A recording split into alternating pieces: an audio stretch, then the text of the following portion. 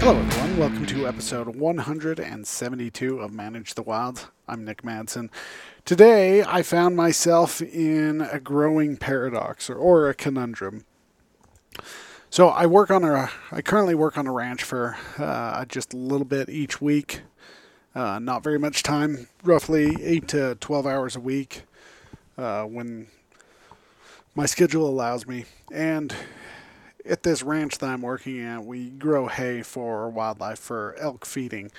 And today, while I was sitting on the tractor and I was mowing the grass, getting it ready to be raked and baled, I found myself in an interesting situation.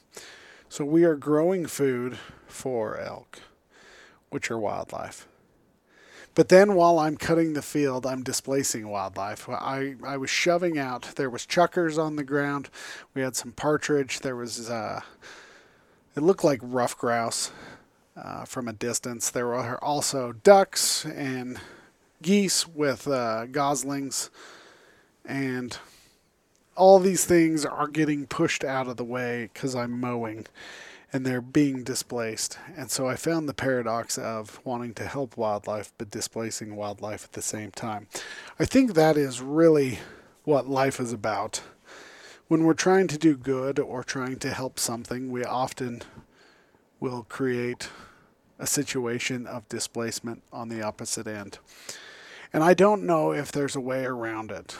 Because you could say, well, let's grow a big enough building that we could just grow it inside the building. But then every time we build a road, every time we build a house, every time we build a building, we're displacing something.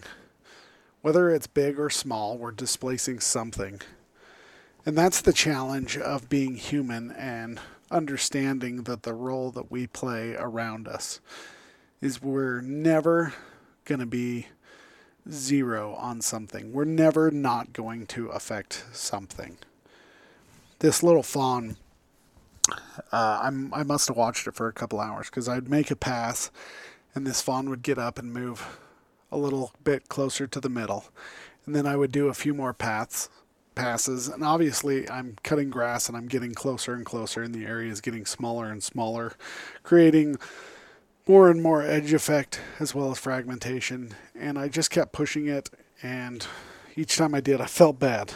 And at one point I got off the tractor and I tried to shush him away because I was like, just leave the area and you'll find safety somewhere else, just not in this field. And I can never figure out where the little bugger was. It would just lay down and I probably walked within 5 feet of it multiple times.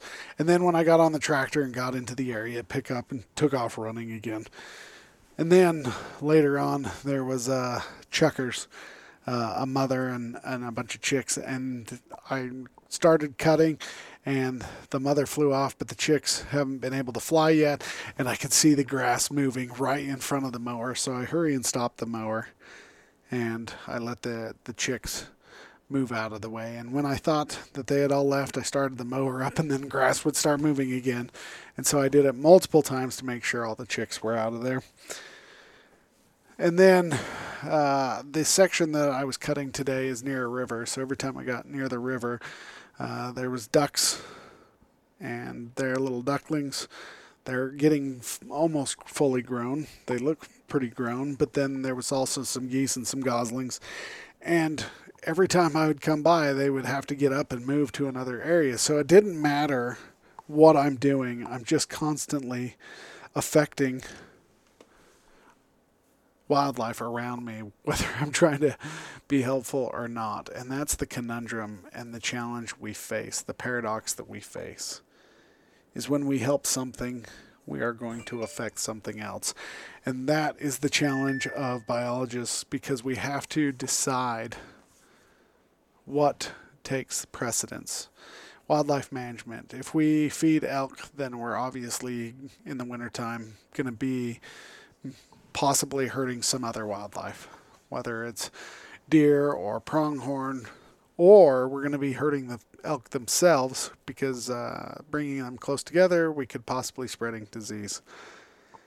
And this is the challenges that wildlife biologists face every day. All right, you guys, have a great day. Stay wild.